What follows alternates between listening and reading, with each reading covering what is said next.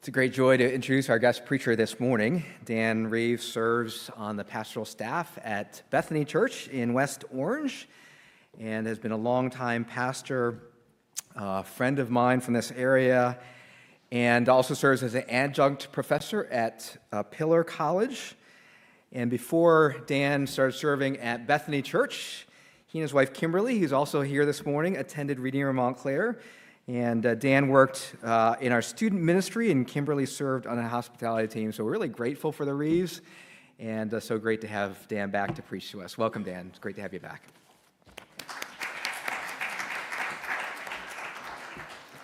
Good morning, church. Kimberly, Barb wants you back taking care of hospitality again today. It is so good to be back at Redeemer. We are in a very different culture in the church we're at, and we just love the music and worship this morning. You guys did a great job wherever you are. But our scripture reading this morning is found in the book of 1 Timothy, and I'm going to read verses 11 through 21, and that's where we'll get our message from today. I'll be reading from the New American Standard Bible because I'm stuck in that version. I can't get out. 1 Timothy chapter 6, verses 11 through 21 says, "But flee from these things, you man of God, and pursue righteousness, godliness, faith, love, perseverance, and gentleness. Fight the good fight of faith. Take hold of the eternal life to which you were called, and you made the good confession in the presence of many witnesses. I charge you in the presence of God, who gives life to all things, and of Christ Jesus, who testified the good confession before Pontius Pilate, that you keep the commandment without stain or reproach until the appearing of our Lord Jesus Christ, which he will bring about at the proper time. He who is the blessed and only sovereign, the King of kings, Lord of lords, who alone possesses immortality and dwells in unapproachable light, whom no man has seen or can see, to him be honor and eternal dominion. Amen. Instruct those who are rich in the present world not to be conceited or to fix their hope on the uncertainty of riches, but on God, who richly supplies us with all things to enjoy. Instruct them to do good, to be rich in good works, to be generous and ready to share, storing up for themselves the treasure of a good foundation for the future, so that they may take hold of that which is life indeed. O Timothy, guard what has been entrusted to you, avoiding worldly and empty chatter and the opposing arguments of what is falsely called knowledge, which some have professed and thus gone astray from the faith. Grace be with you." Let's pray. Lord, we live in a very different world, not the world of our grandparents and even our parents. We live in a world that is foreign to us, and we live in a culture that we don't particularly understand. So God, we pray that this text would speak to us as foreigners, as aliens in this world.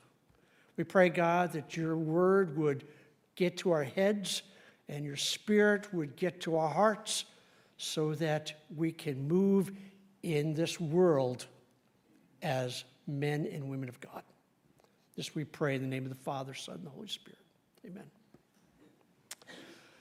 Well, I don't know how many of you have ever had to live or hang out in a different culture. I suspect many of you have. I suspect you have enough, there are enough immigrants in the congregation that Montclair is a different culture. It certainly is to us. We live in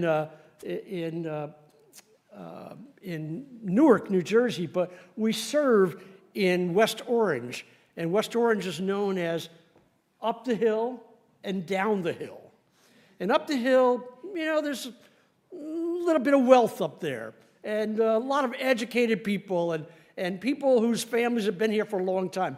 But at the bottom of the hill, where where we serve in a church, there are lots of immigrants, and there's a lot less resources and maybe an under-resourced community.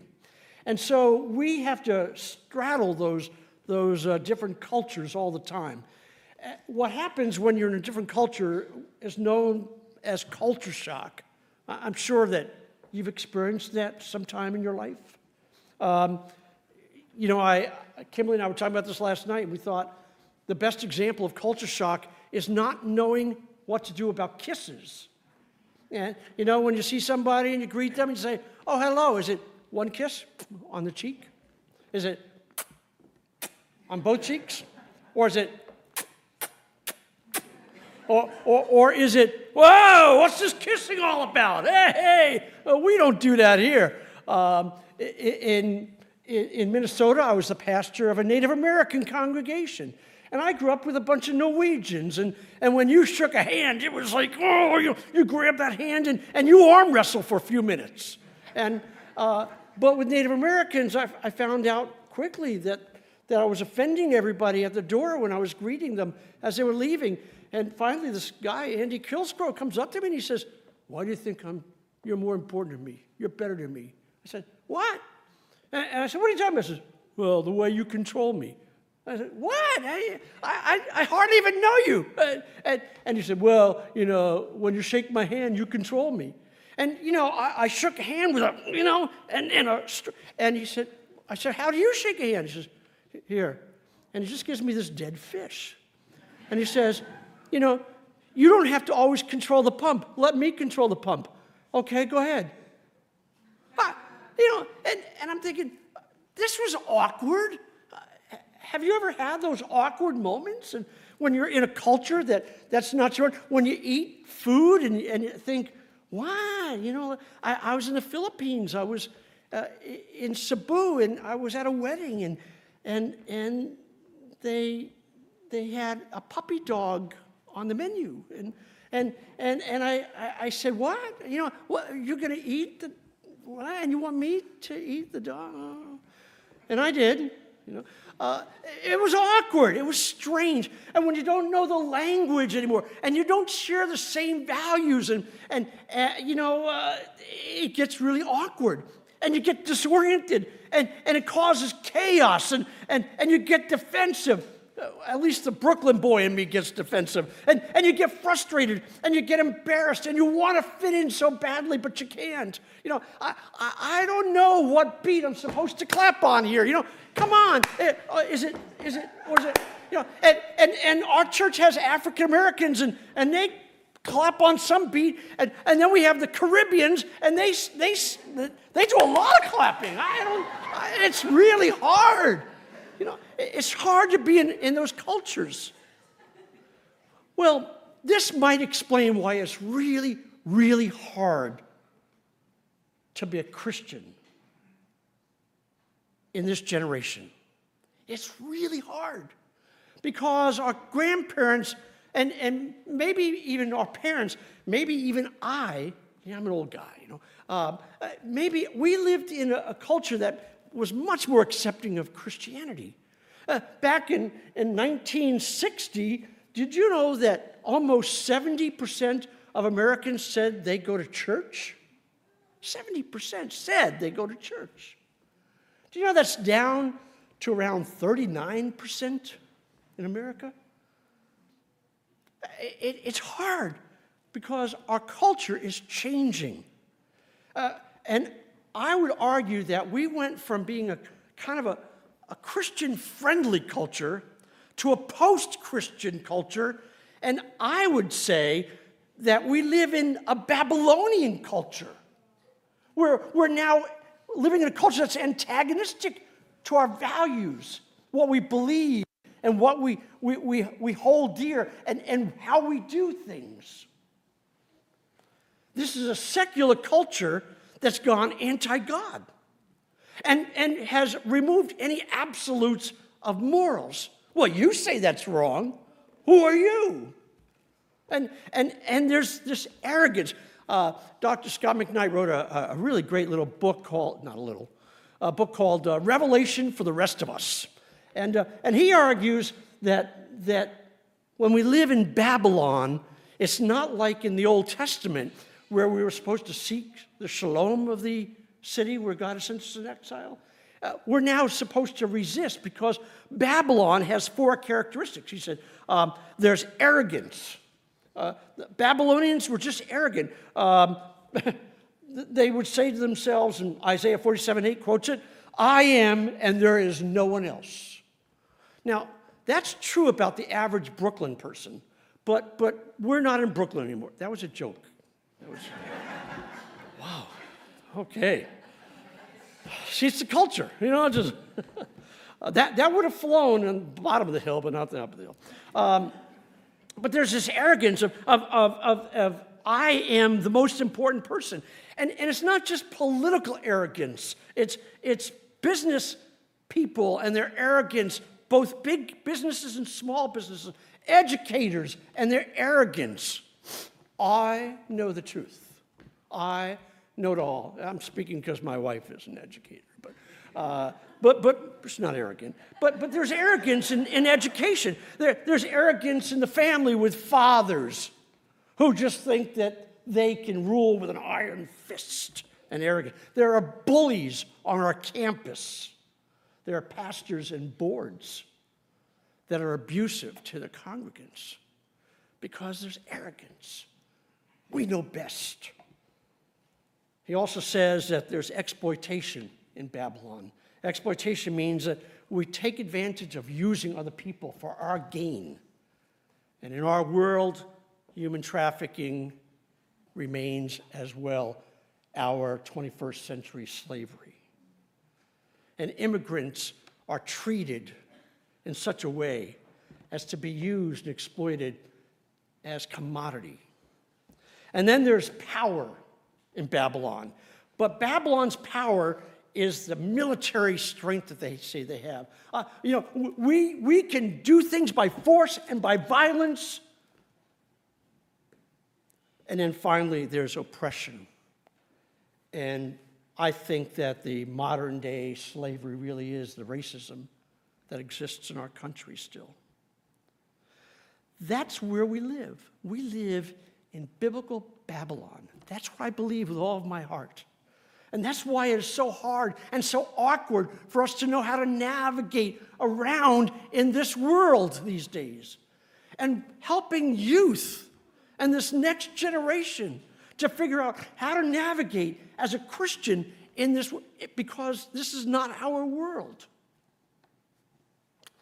In our text this morning, in verse 11, the apostle calls Timothy a man of God.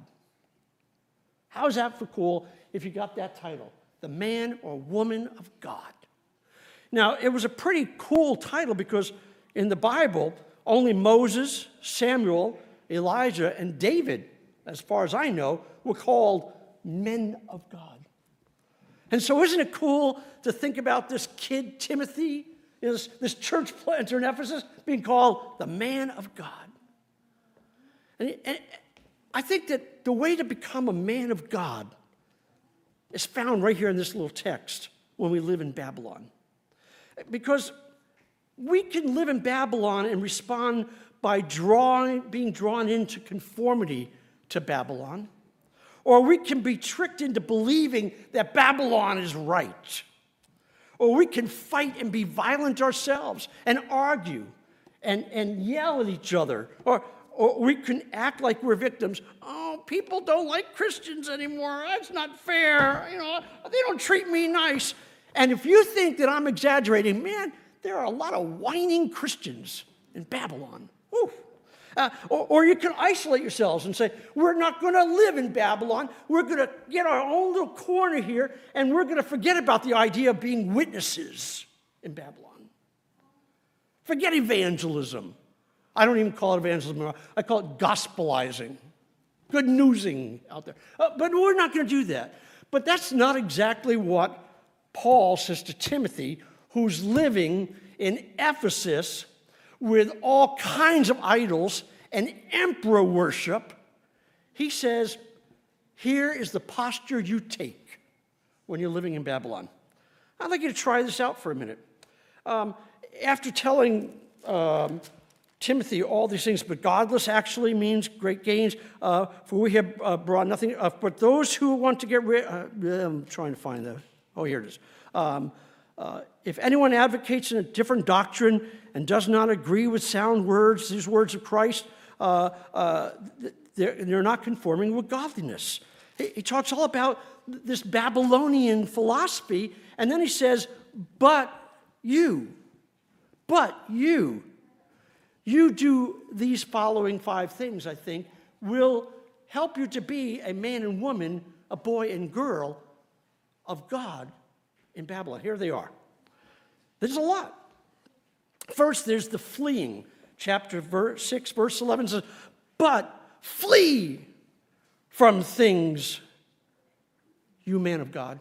Flee, run. And you say, oh, you know, that's like cowardice, and we're Americans. We don't flee from nobody, nothing. And in Brooklyn, they say, yeah, you come on, bring it on. You know, we don't really like fleeing. We think that you know, you got to have courage, you got to have guts. You know, to be a Christian, and a world that's telling you to do things differently. But our responsibility is not to come near sin and ask God for deliverance. It isn't always cowardice. Sometimes it's wise to run away. Ask Joseph what he thought when Potiphar's wife said, hey, honey, come on now, baby. Come on. Come with me. You know what I want. You know you want it. Come on. You know, come on, honey. Come on. You know. And Potiphar's wife was just, whoa. And Joseph said, oh, no way. You know, I'm out of here. And he turns around and he runs. And he flees. And he leaves his robe behind. He knew he had to get out of there, not stay there and ask for God's deliverance. I think of David, you know. Saul's in the spear-throwing mood, you know, and he wants to throw the sword. And what does David do? He just sits there and becomes a target? No, he runs. He flees. He flees to caves. Sometimes we just got to flee. And it's not just that we flee from the love of money. If you look at verse 4, we're supposed to flee from conceit. That's that arrogance again, that I am somebody. I am really important, and you're not that important.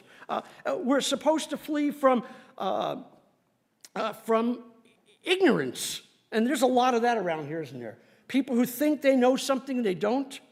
We're supposed to flee from envy and strife. Those things always go together. When you want something that somebody else has, it always seems to cause some kind of strife. You know, you got that promotion and I didn't. Boy, I'm not talking to you no more. You know, I'm going to get you fired. You got to flee from that stuff. Flee from abusive language and evil suspicions. I call that cynicism. Flee from being a cynic. Flee from constant fighting. Flee from arguing and carrying on. Flee from depraved minds, and this culture is filled with depraved minds. Flee from sick obsessions with controversial words. Baby, that's why Facebook was created. That's why we got Twitter, so that we could get all involved all day long with controversial words and arguments. And I've been guilty of that myself. I just do. What are we supposed to do from those? We're supposed to run from those things. We're supposed to say, look out, I see all these things in Babylon, and I'm turning around, and I'm going to run. Not walk away, not back off. I'm going to get out of there. What's the second thing we need to do? Well, we need to flee, but we also, when we turn around to flee, we need to follow. But this word for follow is really for chasing. We got to chase. All right, what are we going to chase? Well, 11b tells us what we're going to chase. Back there. It says, but flee these things, you man of God, and pursue, follow, or chase righteousness, which is character. That's what you ought to chase after, character. And godliness, that's the conduct that comes out of that character. You need to chase faith, which is integrity, and love. And these things go together because faith and love are the basic essentials of our Christian faith. And chase after perseverance. Keep on keeping going. And chase after gentleness. And, we in the Northeast, we're not into that gentleness thing so much, We're just not. I don't know. I don't want to stereotype New Jersey, but, especially us Jersey guys, it's just like, yeah, how you doing? Yeah, what'd you say? I don't know. I don't want to stereotype New Jersey. Maybe people in Montclair are different. I can see that. But the boys from Queens, man, no. But we need to become gentle. We need to pursue and chase after. Not just think about what's gentle, but becoming gentle. And gentleness is really a feeling. It's a feeling of meekness.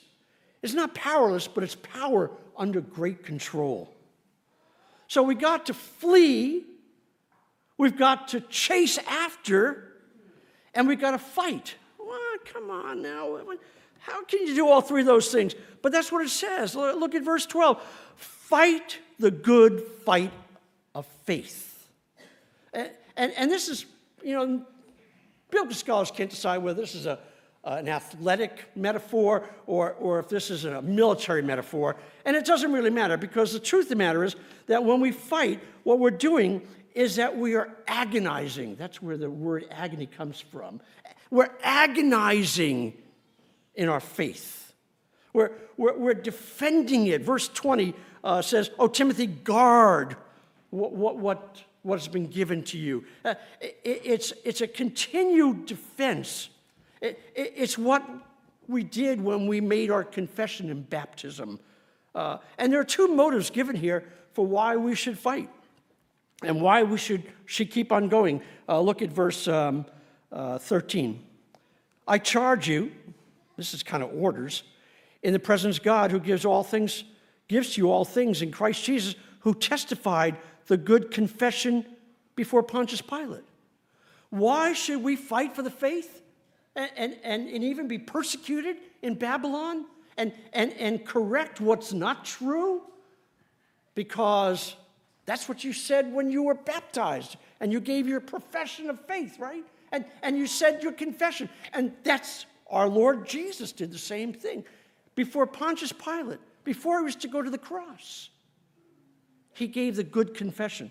And the second motivation is found in verse 14, that you keep the commandment without stain or reproach until the appearing of our Lord Jesus Christ. Now, I really like that, because it's not that I'm going to get the reward, and that's why I should keep the faith and fight for it. It's that Jesus is going to say, "Okay, I gave you this charge. Men, give me a report. Women, I want to hear about it." And you give this report and say, "You know what? I kept the faith, Lord. I kept the faith. I fought for it. I made sure that the commitment I made in my baptism, and for Timothy maybe, even the commitment to confession I made in my ordination, I kept that." I candidated a church in Brooklyn once, and there's maybe a good reason why I didn't become the pastor, but no, I did actually. But this church had this really amazing van. And in Brooklyn, how do you have a really nice van? And as I was going to the church for the first time, I saw this van. I peeked in the window, spotless and clean. So I asked one of the deacons, "Hey, that's a really nice van. How do you keep it so nice?" And said, "Oh, we don't let the youth use it." "Well, okay. Well, what do you use it for?" "Well, we don't use it much. Sometimes we trust the seniors, if they have the right driver, to go to some senior event. And we used to once in a while pick up a person or two on Sunday, but it was too much wear and tear on the van." Okay. So that Sunday, I preached and I said, "Someday, the folks at First," I won't say the church, never mind. "Someday, this church is going to stand before God, and God's going to say, 'What did you do for me and the faith with your van?' And you'll say, 'We kept it clean, Lord. We kept it clean.'" That's not the report that we're supposed to give. No, the report is, "God, we kept the faith, and we fought the good fight of faith. Wow, we got to flee, we got to chase, we got to fight. What more do we do now? Come on. Well, we got to worship, because Paul does this. In the middle of a letter, he just breaks out in worship. I love what happens here. He says that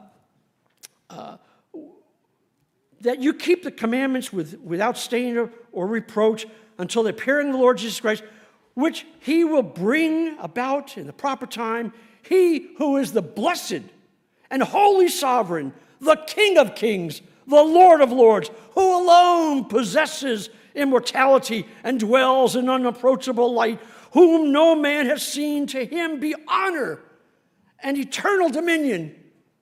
Amen. He breaks out in worship, and I think that's what we do in Babylon. We continue to worship. What did Daniel do when he was in captivity? He continued to pray and worship the Lord.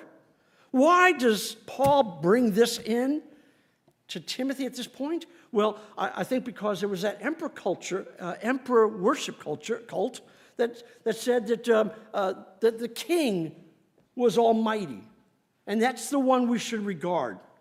And the truth of the matter is that when you are supposed to be saying Caesar is Lord, we really should be saying, who is Lord? Who? Come on, you know. Come on. You got your catechisms down. Come on. Who is Lord? Oh, Pastor, I don't know. Maybe they don't know. I don't know. Maybe everyone should go back to catechism class. I don't know. Yeah, Jesus is Lord, not Caesar. So that's why worship breaks out.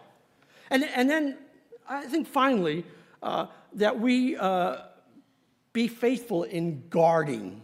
Look at verse 20. I'm going to skip the whole money thing because I think that's kind of like a PS in the letter. So it's important, but I'm going to skip that little money piece. Is that all right, Pastor? I don't know how theologically I'm allowed to do that, but I'm going to jump down to verse 20. O Timothy, guard what has been entrusted to you, avoiding worldly and empty chatter and the opposing arguments of what is falsely called knowledge. Finally, you have to guard. You have to guard that gospel message you knew, that gospel message you believed, that gospel truth that's the foundation of your faith. What I think Paul probably was referring to was the emperor worship of his day in Rome. He was possibly considering the fact that Ephesus had some really important gods or goddesses, and they had a whole mix of it, but they also had Gnosticism. I'm not going to go into what Gnosticism is, probably because I don't know very much, but I do know it was kind of a weird mix of Christianity, mysticism, Greek philosophy, Jewish legalism. Hey, it's something for everybody. Does that sound like our culture? Something for everybody. You got to guard the faith because there's a temptation for people to say, hey, I can mix that up with a little bit of this and a little bit of that and a little bit of this, and I have my own religion. It's kind of cool. No, guard yourself from that. Because in the end, all the other stuff is just, it's a very technical term, gobbledygook. Just gobbledygook. So, my conclusion is this. This is a lot of work. Now, if you doubt that, this is why I don't get asked to preach here very often. But if you're able, could you stand right now, please? If you're able, would you please stand? And I'd like you to turn around and face the door. Turn around. And I'd like to try and practice living in Babylon. Ready? Okay, I want you to go look at that door, and you're going to go, uh-oh, and now turn around. Go, uh-oh, come on. Uh-oh. Turn around. Let's start running in place. Come on, start running. Ready? Okay. So we're fleeing. We're fleeing all this Babylonian stuff. And we're chasing. Oh, wait a minute. I know. I'm chasing. I'm chasing righteousness and godliness. I'm really getting tired, but I'm going to keep on chasing. I'm going to keep on going. And wait, I got to fight. Get away. No. And I got to grasp and hold on to my salvation. Not because I'm going to, I didn't tell you to stop running. Because my salvation, I can start to easily doubt stuff. And so I got to grasp onto that. And then I've got to guard as well. And then I've got to worship. And I've got to fight. Get away from it. It's exhausting. Sit down, take a break. Maybe you need a bottle of water. That is a lot to do. And who could do that? I can't do all of that. And I want to remind you that Paul is talking to Timothy. Do you remember me talking to you about Timothy once? I told you that Timothy was a young guy that still, he was told by Paul, hey, flee youthful lust. He was a young kid. And he, he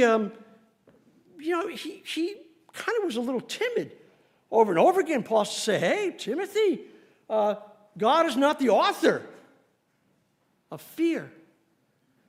He's so timid that when Paul writes to Corinth and says, I'm sending Timothy, hey, don't rock him too much. He's kind of a timid guy. Don't mess with his head very, very much. He was also kind of a sickly guy. Paul says, hey, drink a little wine for your stomach's sake and your frequent ailments. He's kind of like a hypochondriac. Is this the guy that you're going to tell to flee, chase, fight, grasp, guard, and worship? Yeah. How do you do it? Because, Pastor Dan, I'm telling you right now, you're telling me this is how I'm supposed to live in Babylon, and it's impossible. Well, if you turn to chapter 2 of 2 Timothy, you'll see how to do it. He says, you therefore, I love this. Teach a little Greek. This is sude, but you, emphatically, but you. You therefore, but you, my son, be strong. Okay, but I don't feel so good today, and I'm just a kid. Well, you don't want to send me in there. I don't have that experience, and I'm kind of nervous about it. And hey, you be strong in the grace that is in Christ Jesus. How do we live in Babylon? We don't live in Babylon by running, fleeing, and chasing and fighting. We live in Babylon by being strong in the grace, the gift that is in Christ Jesus. He'll do the fighting with you and for you. When he came into your life, he brought transformation. He also brought the Holy Spirit, which gives you the power to be his witnesses. Sisters and brothers, I don't think it's going to help for you to get online and argue all the time with empty words and really get into it, or make your own videos on TikTok. I don't think you should try and mess around in the world, as we call it, and think that God will somehow deliver you. I don't think that you should be doing anything but fighting for your faith and knowing that Jesus had to do the same thing, and that someday he's going to ask us, how did you do it all? I think that when you're living in Babylon, you don't worship the king, you worship Jesus. And you guard faithfully the truth that's been handed down to you. I don't know about you, but when I leave this place, I feel like it's a place of safety. We all have the same agreement that this is a homogeneous culture, and we all can do our creeds and our catechism, and then we go out from this place, and once that we step out that door, we're in Babylon. We're in a world that doesn't understand us and is working against us. And Paul says to Timothy, flee from the sin and the false teaching. Fight the good fight of faith. Worship Jesus and no one else. Guard and grasp onto and hold on to your salvation. Sisters and brothers, I don't think it's easy. I felt like the Lord told me to do this because this morning, because I've been sitting in Timothy for a while, and I work with youth, and youth have it really hard. They really do. I have about 45 junior hires that are all in public school, and it's hard for them to be living in Babylon. But it's not any easier for you as adults. So before I close, I'd like to close by praying for you. And I'm going to ask you, I'm sorry, stand and sit, but would you stand one more time? And let me just pray for you. Lord God, may this room be filled with men and women of God in the good company of Moses and David and Timothy. May we continue to be people of God in a godless culture. May we continue to be strong in your grace that was given to us and provided through Jesus Christ. May we be not just defenders of faith, but may we continue to be gospelizers, telling people good news that they are loved by the Savior. Father, I pray that you would give us courage, not in ourselves because we don't have it, but courage in you to continue to live that God life in a world that you have sent us to live in. And I pray, God, that you continue to do such an inexplicable thing as to give us joy in this world, that we'll know it's from you. And I want to thank you in the name of the Father who loved us so much he sent the Son. We want to thank you in the name of the Son who died for us and helped us to become overcomers. And in the name of the Holy Spirit that not only comforts us, but gives us strength and power far beyond our natural ability. Amen.